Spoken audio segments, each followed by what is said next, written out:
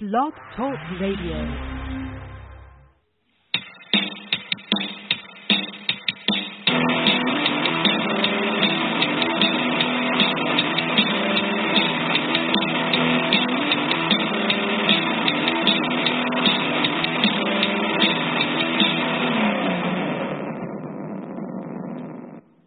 Hello, everyone, and welcome back to Climbing the Ivy on the Fansided Network. This is your host, Alex Pat, alongside Adam McGinnis.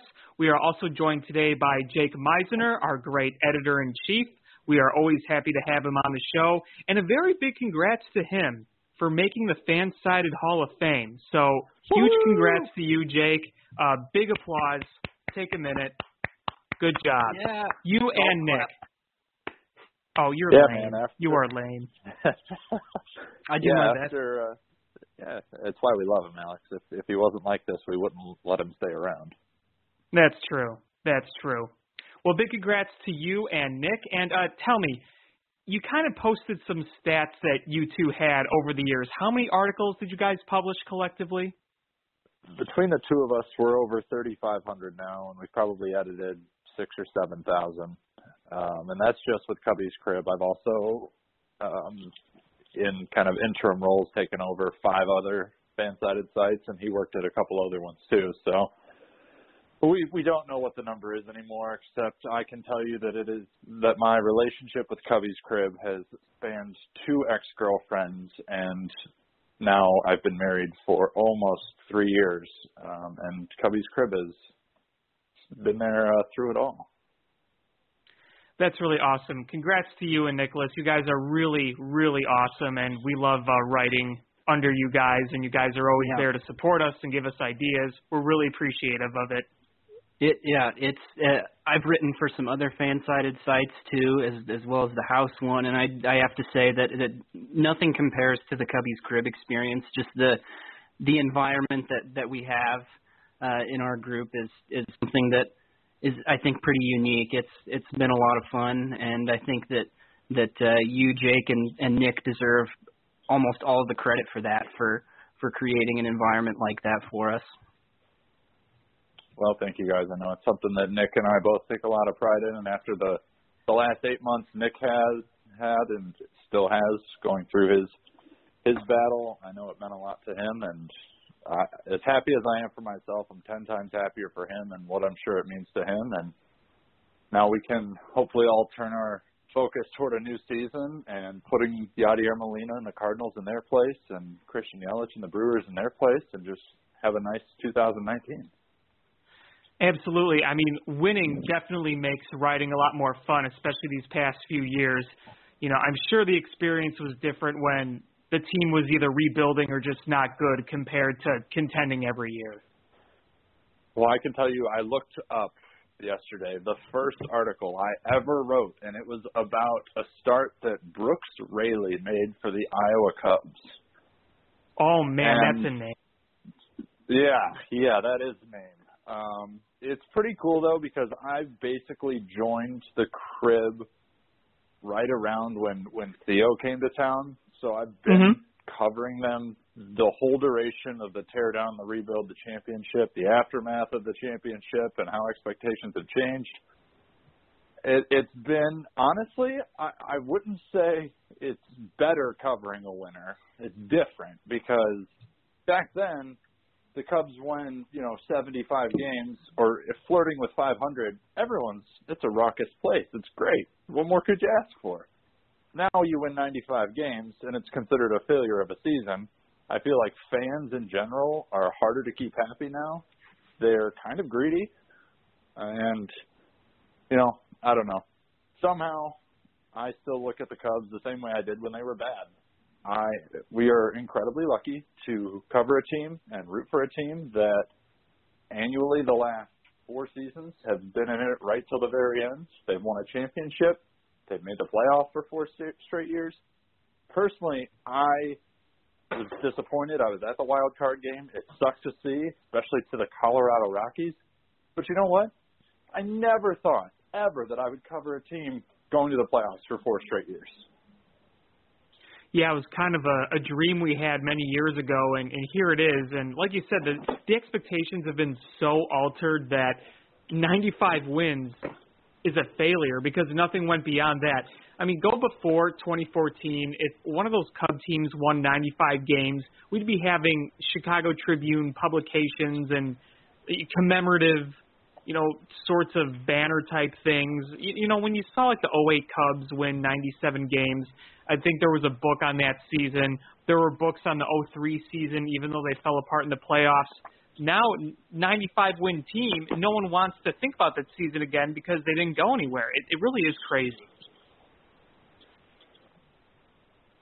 Yeah, and I don't know what to tell those people who are upset by it. I get it. I would love to win the World Series every single season, but it just doesn't happen. I mean, it's illogical to assume your team even hasn't doing it.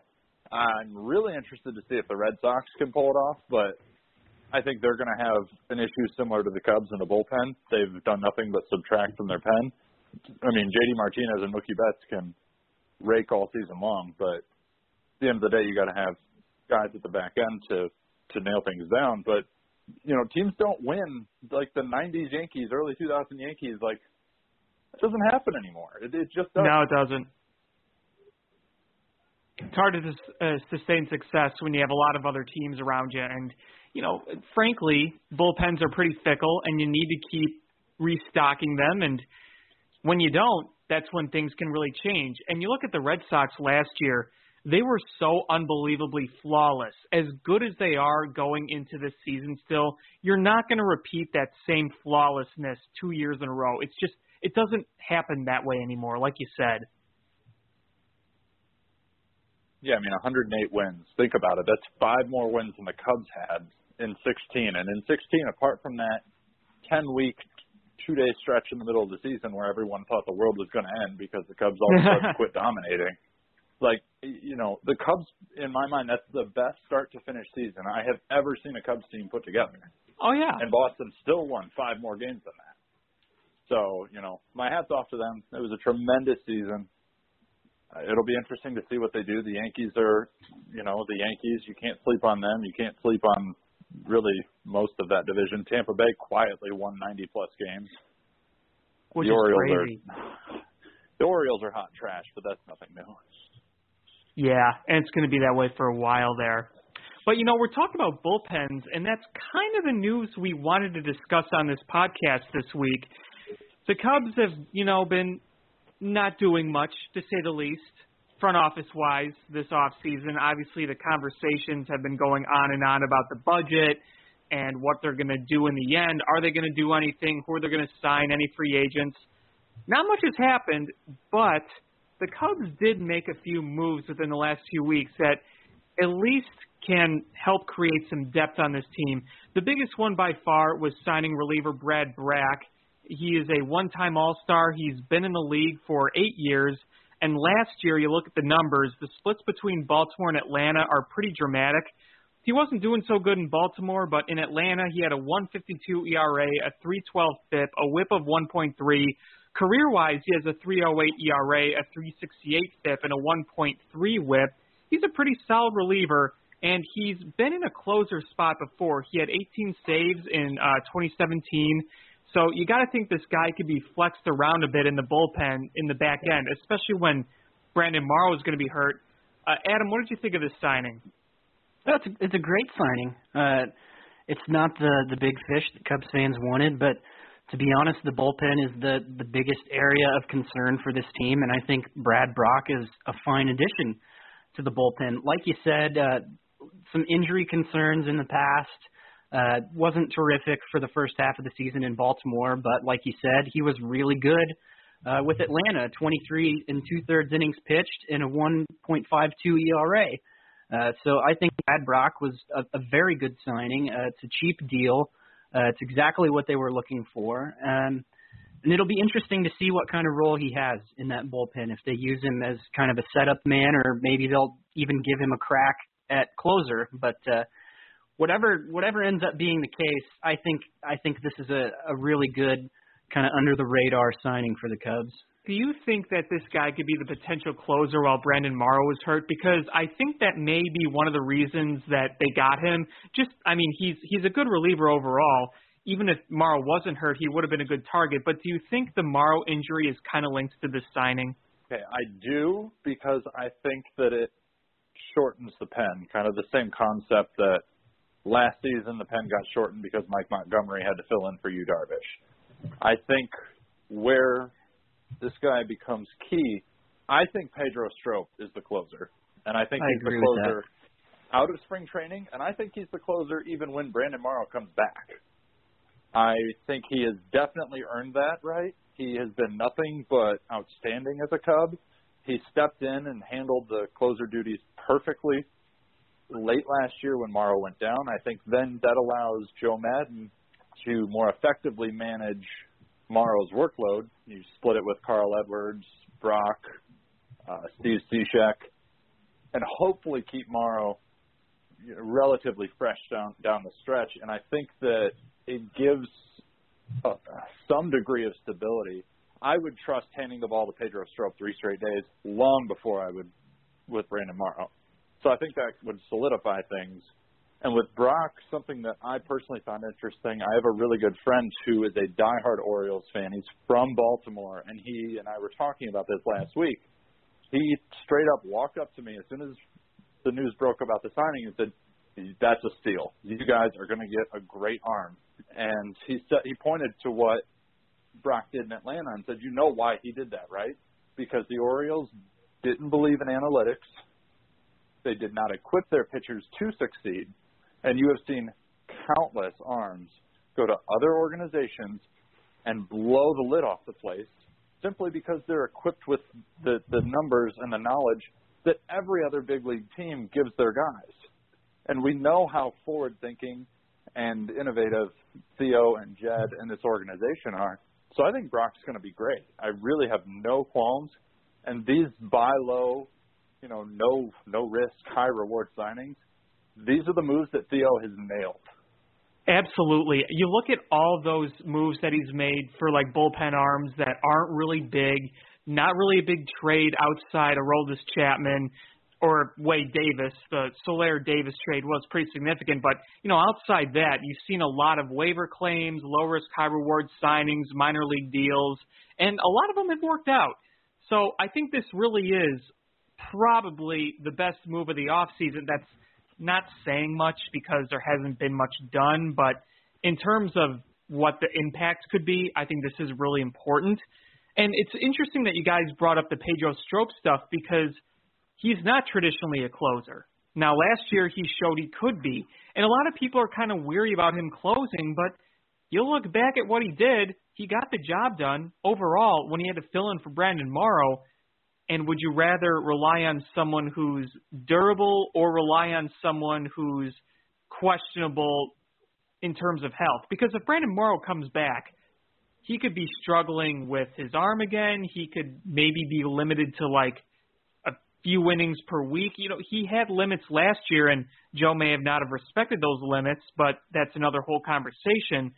But if you want somebody durable, then yeah, Pedro Strop can give you that. So could Brock. What's really funny about Brock was a few months before, let's say in October, we all had our sights on Bryce Harper, and I had visions of Cubs Twitter going crazy over Bryce Harper and celebrating the big Bryce Harper move. Little did I know that the huge move that everyone would be going crazy for first would be a reliever. But hey, I think we were just desperate for a move, and a move that was frankly needed, that we got it. I think that Cubs fans would be more excited about Brad Brock had he not been slightly overshadowed by Zach Britton in Baltimore. Because I think that Brad Brock, maybe this will sound crazy, maybe people will agree, I feel more comfortable with Brad Brock right now than I would with Zach Britton. Just based on the peripherals and the kind of injury history that each of them has had, I definitely feel more comfortable with Brad Brock. And I think that had he not had to pitch with Zach Britton, especially in that 2016 season where he was just insane, I think he would be held in a higher regard by most baseball fans. That's an interesting point because you do look back at the numbers, and they are very good. And the thing with Zach Britton is he's been good over the years, but we're starting to kind of see a decline. Because, those big relievers, they don't always have a long shelf life. A lot of them don't. We just saw Mariano Rivera go in as a unanimous Hall of Famer. He is one of the very few relievers to stay dominant over a decade. Moving forward with that, we also have a few other moves to discuss. Now, this was a smaller move. This was a minor league deal. George Kontos, the former San Francisco Giant and Pittsburgh Pirate and Cleveland Indian and New York Yankee, this guy has a pretty nice resume overall. If you look at the numbers in 357 innings, a 3.10 ERA, a 3.82 FIP, and a 1.2 WHIP. I mean, that's pretty good, right? Now, he's had some issues with velocity. His velocity decreased last year. You saw the numbers really go down. He was with several organizations last year. He was with the Pirates. He was with the Indians. He was with the Yankees. He was going up and down between AAA and the majors. But you look at the overall numbers on his career and you say, if he can get his velocity back, which is apparently what he's been working on, he may be another low-risk, high-reward move that works. And if it doesn't, nothing was lost. So I think this has potential to at least be a nice little depth move. What do you guys think of that?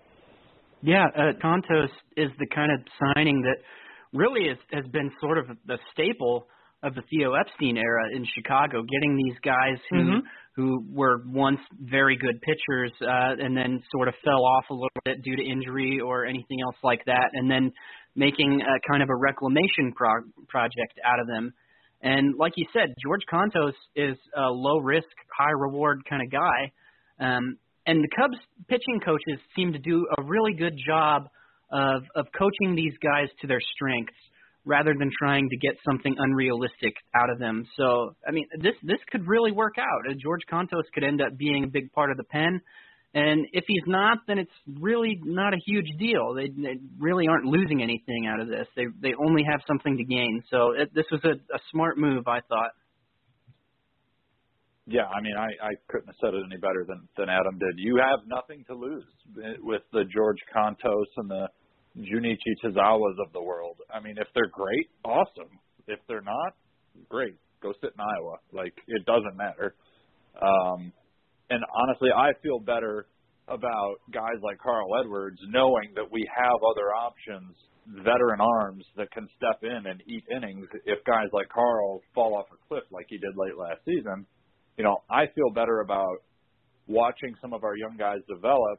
I'm hoping this is the year that you see an Adbert Alzolay, someone like that step up and pitch meaningful innings, but to me, there's not as much pressure on those guys, knowing we've got Kontos, Tazawa, Brock. I mean, you've got all these veteran options that you've signed for pretty much next to nothing that can, in theory, step up and give you something this year. Yeah, exactly. And you look at George Kontos's, you look further into the stats, you'll see that he's a guy that doesn't always strike out a lot of people. His career is 7.3 strikeouts per 9 innings. He did recently have a 2017 season where he struck out 9.5. That was a career high. Early on in his career, he had another season which he struck out 9.1, but it's a lot of 7.6, 7.5, only 5.4 in 2015. But he's the kind of guy that can really benefit from a good defense around him, and that's what the Cubs have. So I think this could potentially be a fit. And again, if it's not, nothing lost, no big deal. And he was automatically invited to Major League camp, so he's going to get a chance to prove himself. And, Jake, you brought up C.J. Edwards and a few of the other veterans we've talked about. You can never have enough depth in a bullpen. We've seen that. Depth is incredibly important. So stack up what you can. Get as many guys as you can, either on the 40-man roster or an invite to camp, minor league deal, kind of like this. Get as many options as you can, and then you can kind of work them out. You have some young arms in the system, but Dylan Maples, the big one, you ask yourself, is he ever going to take that next step into the majors? is Alec Mills going to be an option? You don't know with some of these young guys, but you have other guys that while they may be low risk in the sense of we don't know what they're going to give us, at least these are veteran guys that have good resumes. So stack up on that. I think that's really, really important. All right, I've got a question, and I didn't pitch this to you guys beforehand, but I saw something online, and I thought it would be an interesting point to discuss. Given that the Cubs, given by their inherent payroll restrictions this winter, we've pivoted to guys like Brock and Tazawa and Contos and all these low-level guys, or guys on minor league deals. Wade Miley signed with Houston today for $4.5 million. Looking back at the Cubs' decision to pick up Cole Hamels' $20 million option for this year, at the end of 2019, will they regret that decision? Boy, that one's kind of hard to answer because I already am not a huge fan of signing Cole Hamels to the $20 million deal. I mean, don't get me wrong, I wanted him back, but not necessarily for $20 million. Having said that, though, I think I actually do feel better about Cole Hamels than I would Wade Miley.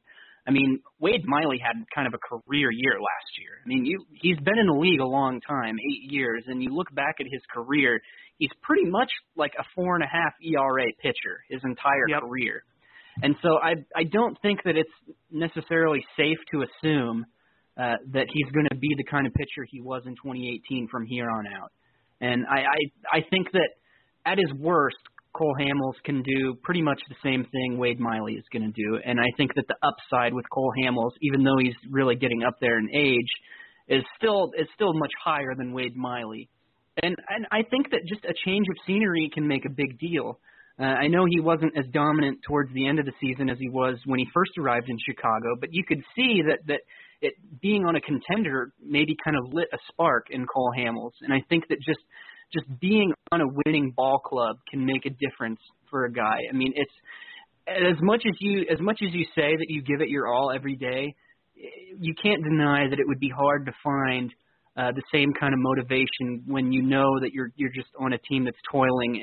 You're on a cellar dweller team, and so for Cole Hamels to be on a team where he knows that they have a good shot to make it to the World Series, I think that makes a difference. I think that changes things. And so I'm optimistic about what Cole Hamels can do this season, but I still think that I think they could have gotten him cheaper than they did.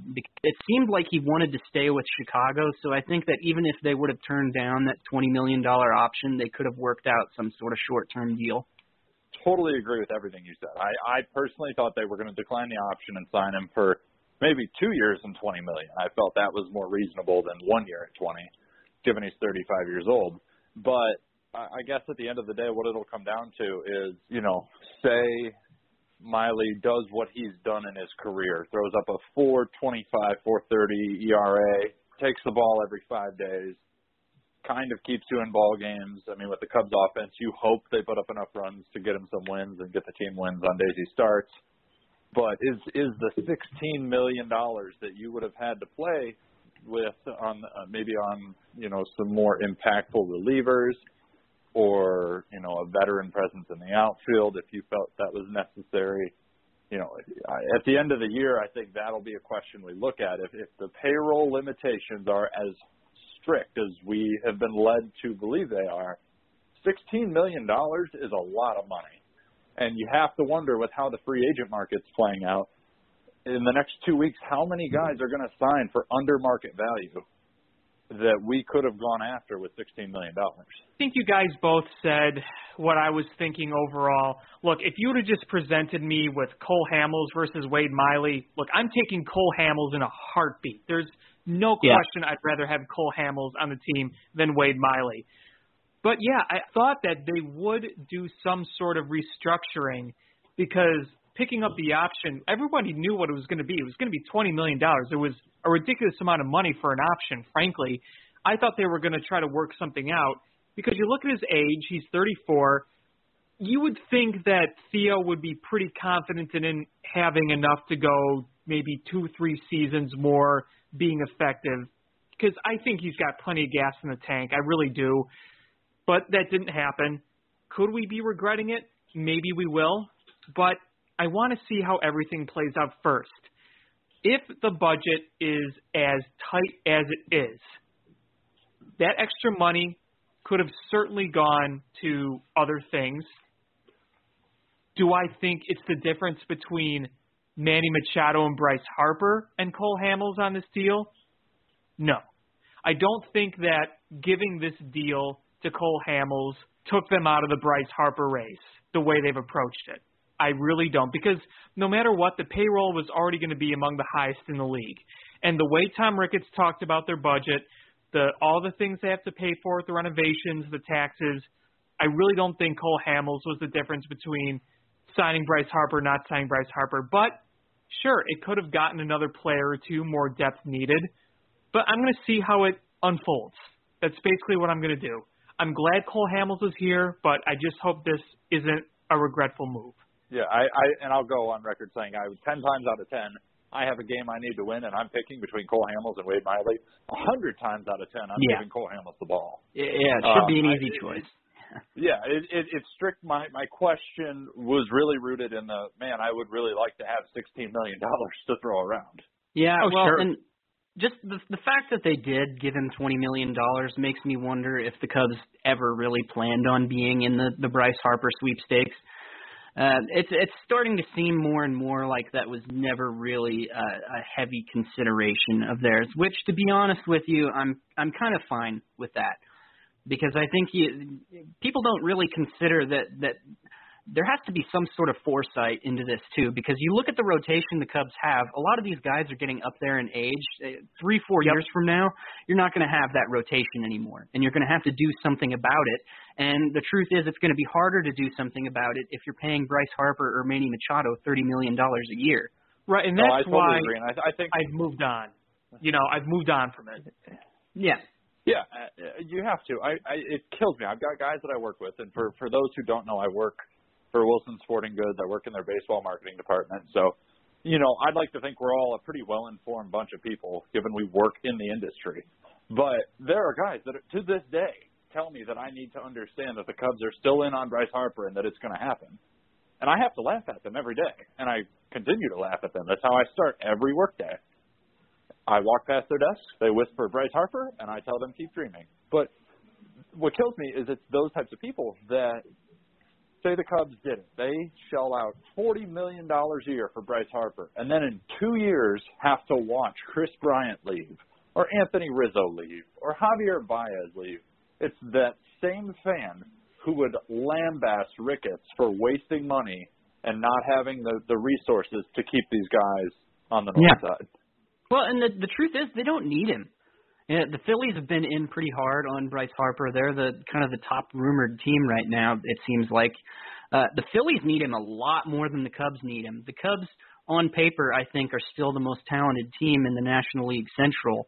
I think the reality is the Cubs don't need him to get that extra push over the cliff, in the words of Nigel Tufnell from Spinal Tap. I think they're fine as they are.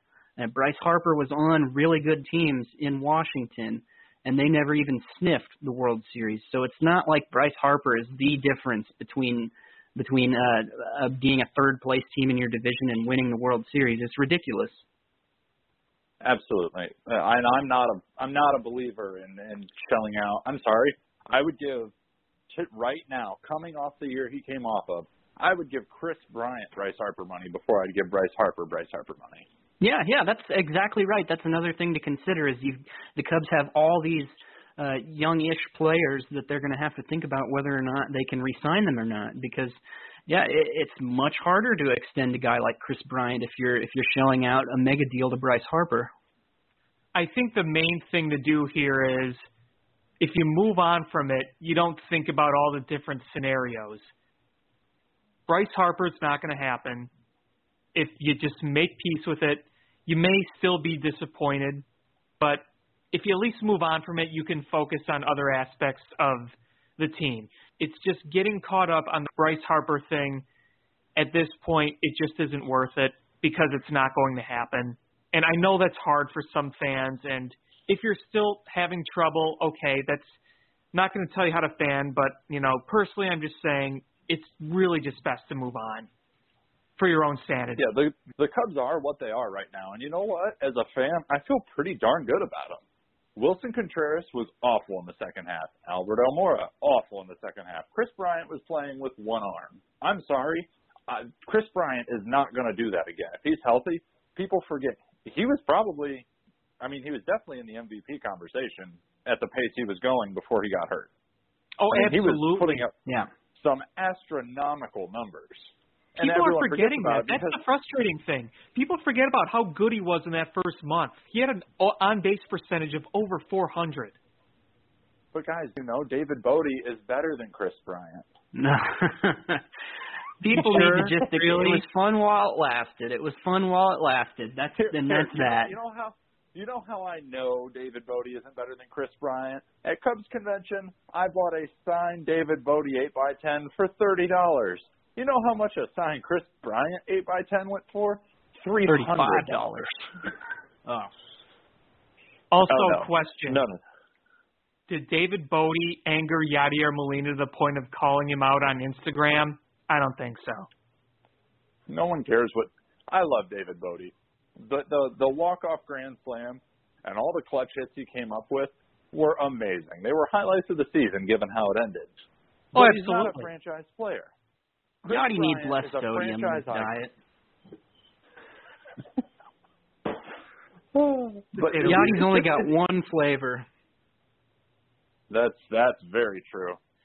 Very true. It blows my mind. You know what? Chris Bryant, I would take Chris Bryant 10 times. If I'm starting a franchise today with any player, I'm probably taking Chris Bryant. I agree. Absolutely. Yeah. Amen to that. Amen to that. Well, speaking of great Cubs, we're going to close this show on a little note about today. We are recording this on January 31st. Today is Mr. Cub Ernie Banks' birthday. He would have been 88 today if he were still with us. Unfortunately, as everyone knows, he passed away in 2015. But that doesn't mean he's still not very much alive in the hearts and minds and memories of Cubs fans alike. So a little bit of a Ernie Banks appreciation segment on this show because I think we have to. It stinks that we never got to witness him play because we were all born way after his career ended, which was in 1971. But we know all the stories. We've seen a lot of the footage. We've looked at the stats. And I met him once, and he was as nice as he could be. He really was. What are your guys' favorite, Ernie Banks stories? I've actually got, it's not really a story. I actually just wrote something that went up once we went on the air about Ernie Banks. And I was doing some research in some books that I had, and I found a quote. And it's not about baseball, but it really struck me basically with what you said, the type of person, the type of man Ernie was. So I'll read you the quote, and you can do with it what you want. But he said, "My theme is the spirit of friendship is the balance of life. Not money, not the World Series. It's friendship. The relationships I have with people, that's enough to keep me happy." And for a guy who literally, he spent his entire career, he didn't even taste the playoffs, let alone a World Series. Nope. Yeah. He spent his entire career here, never sniffed October baseball. And for him to be as humble and gracious and just such a happy individual right through the end of his life, having never seen the Cubs in a World Series or win a pennant or you get to play in October baseball, it was a nice reminder of yesteryear. With professional athletes now, everyone's concerned about their Instagram and likes and, social media. This is a guy who is just happy to live his life with the people he loved. And it's why we all love him to this day. Yeah. I was joking with my dad on the phone earlier about how Alex and I were going to be reflecting on the career of a player who retired 20-plus years before either of us were born. But I think that says a lot about the guy that we're talking about him. Mm-hmm. And my favorite Banks quote is his classic, "We've got the setting sunshine, fresh air, the team behind us, so let's play too."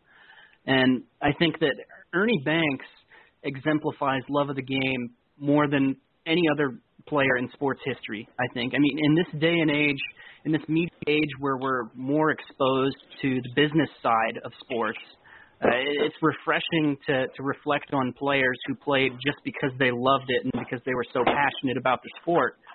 And, like you guys said, Ernie Banks never complained. And you got to remember, he played during a time when African-American ball players weren't as accepted as they are today, not nearly to the degree that they are today. It was only like 5 or 6 years after the color barrier had been broken when Ernie Banks made his debut. And for him to play through those times without ever complaining, I think says a lot about the guy. And Jackie Robinson, whose birthday is also today, his 100th birthday, as a matter of fact. Jackie Robinson kind of helped Ernie because, Jackie Robinson broke the color barrier. He'd played a number of years before Ernie made his debut, and he kind of advised him, talked to him. And, I heard some stories about how early in Ernie's career, he couldn't always sleep in the team hotels with everybody, that he had to sleep in his cars, either the bus or the car. So obviously there was still a lot of awful racism going on with African-American ball players, but he kept that great attitude up, and he was just a guy that you look at and think, how can I be him? Someone that just loves life so much no matter what is thrown at him. He showed so much joy with all the fans and playing at Wrigley Field. And he played on so many terrible teams, too, several 100-loss teams. And also, don't forget, he dealt with injuries a lot later in his career. But he still played through it, and he still kept a positive attitude. And if he didn't deal with some of those injuries, he would have had even better stats than he already ended with. He ended with 512 home runs, over 1,600 RBIs, nearly 2,600 hits, a slugging percentage of 500, an OPS of 830, and he was the first ever National League player to win back-to-back MVP awards, the first ever. Yeah, there's his resiliency is there's something to be said for that.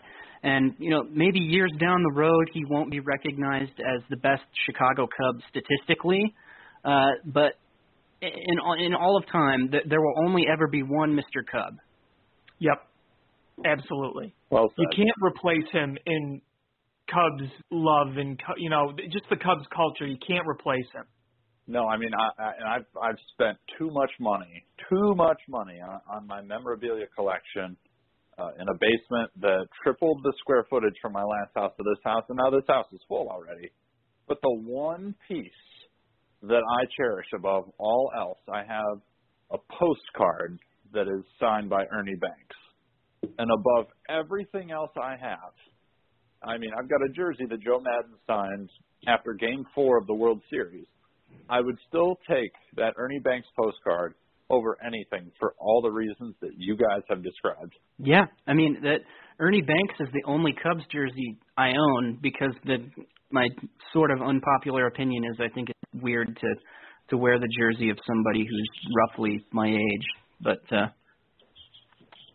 fair. My go-to is my Ron Santo jersey. So yeah. Well, what also was amazing about Ernie Banks too was he did a lot of other things in life. He was on the board of the Chicago Transit Association, or the CTA, whatever that stands for a number of years. And I remember when he got the medal at the White House right before he died. It may have been a few years before he died, but I think what happened is he didn't have like the clearance card or whatever, like the right ID to get in, so they were trying to sort it out. And Ernie was just there with the guards telling stories, and they all loved listening to him. So he made the best of his situation, and eventually got in the White House and got his medal. But it's little things like that that really make you appreciate what type of guy he was. Yeah, I don't think any player in Cubs history will ever be remembered as fondly as Ernie Banks, and appropriately so. No one will be as likable, I don't think. Maybe Carlos Zambrano. Oh, obviously. If we're talking Big Z, you got to throw Milton Bradley in there too, right? Nobody beat the crap out of Gatorade coolers like Carlos Zambrano. Dude, I still, love the guy. Criminally underrated amongst Cubs fans because, my goodness, that no-hitter was amazing. And all told, he was a pretty solid pitcher. He was, yeah. Yeah, he was entertaining. You got to give him that. Sean Rodriguez has nothing on Carlos Zambrano. You know, if Zambrano would have if Carlos Zambrano would have kind of kept a cooler head and he would have cut down on the walks, he could have had a really good career because he didn't get hit very hard. He could strike out guys when he wanted to, and he got a lot of weak contact because he had a lot of sink on his pitches. But the walks got out of control at times, and you remember when one thing would go south for Zambrano, everything would just fall apart. Yeah. As much of a hothead as he was, though, no one could deny he loved being a Cub. And I think that for sure. That does a lot for fans, even if you have a hard time keeping your cool and keeping a level head. Just loving the team you're on, I think helps your reputation as a Cub, because I think most people still look back on him fairly fondly. I mean, I'd still like the guy. I bet you if you went around and asked a number of Cubs fans what you thought of Carlos Zambrano when you watched him, they'd be like, "Oh yeah, I remember Big Z. That was great." Obviously, the ending was pretty ugly. I'm sure you guys remember it ended pretty bad with Carlos Zambrano. Yeah. But overall, I think people had a lot of good memories with him. Yeah, and he doesn't, to this day, he doesn't seem to really hold any contempt for the Cubs. I think they're on pretty good terms. No, he's been right back about at now. Wrigley. He's done the Spanish broadcast for them. I think he wants to be part of the organization more than ever. Yeah, and I hope he can be. Kind of an interesting turn. We talk about Ernie Banks and Carlos Zambrano, but hey, Ernie Banks and Carlos Zambrano, both very popular figures. Their own. I mean, I know guys that, Tony Campana is their all-time favorite Cub. I mean, to each their own. Oh, Tony Campana. He was fun to watch when he actually did get on base, which wasn't always often, but when he got on, he was pretty fun. He was Billy Hamilton. He was Billy Hamilton before Billy Hamilton. He really was. He really was. And I remember that inside the park home run he had against the Reds in 2011. I don't know if you guys remember that, but that was pretty awesome.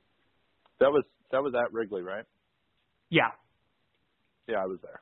That was one of my it was one of my first Cubs games, just because I grew up not being able to afford to go, and at that point I was like, okay, my uncle took me, and I just remember watching him run, and literally all I could think was, dear God, this kid is so fast. It was mind-numbing. You think if he was on a football field and you were you put him at punt return or kick return, he would just zoom by people. Oh, absolutely. Yeah, that was it was guys like Tony Campana that made the Cubs fun to watch in those rough years. Yeah, you kind of treasured the little things. It's even if they weren't that great, if they were little things that were at least fun or entertaining in any way, you would gladly take them because the team was not winning in the days of Campana in any way. Well, I would love to keep this conversation going, but we are out of time. Adam and Jake, thank you guys so much for coming on. This was a good show. Thanks for having me. Hope you guys stay warm the rest of the way. It has been pretty brutal. Until next time, he's Jake, he's Adam, I'm Alex. Have a great night.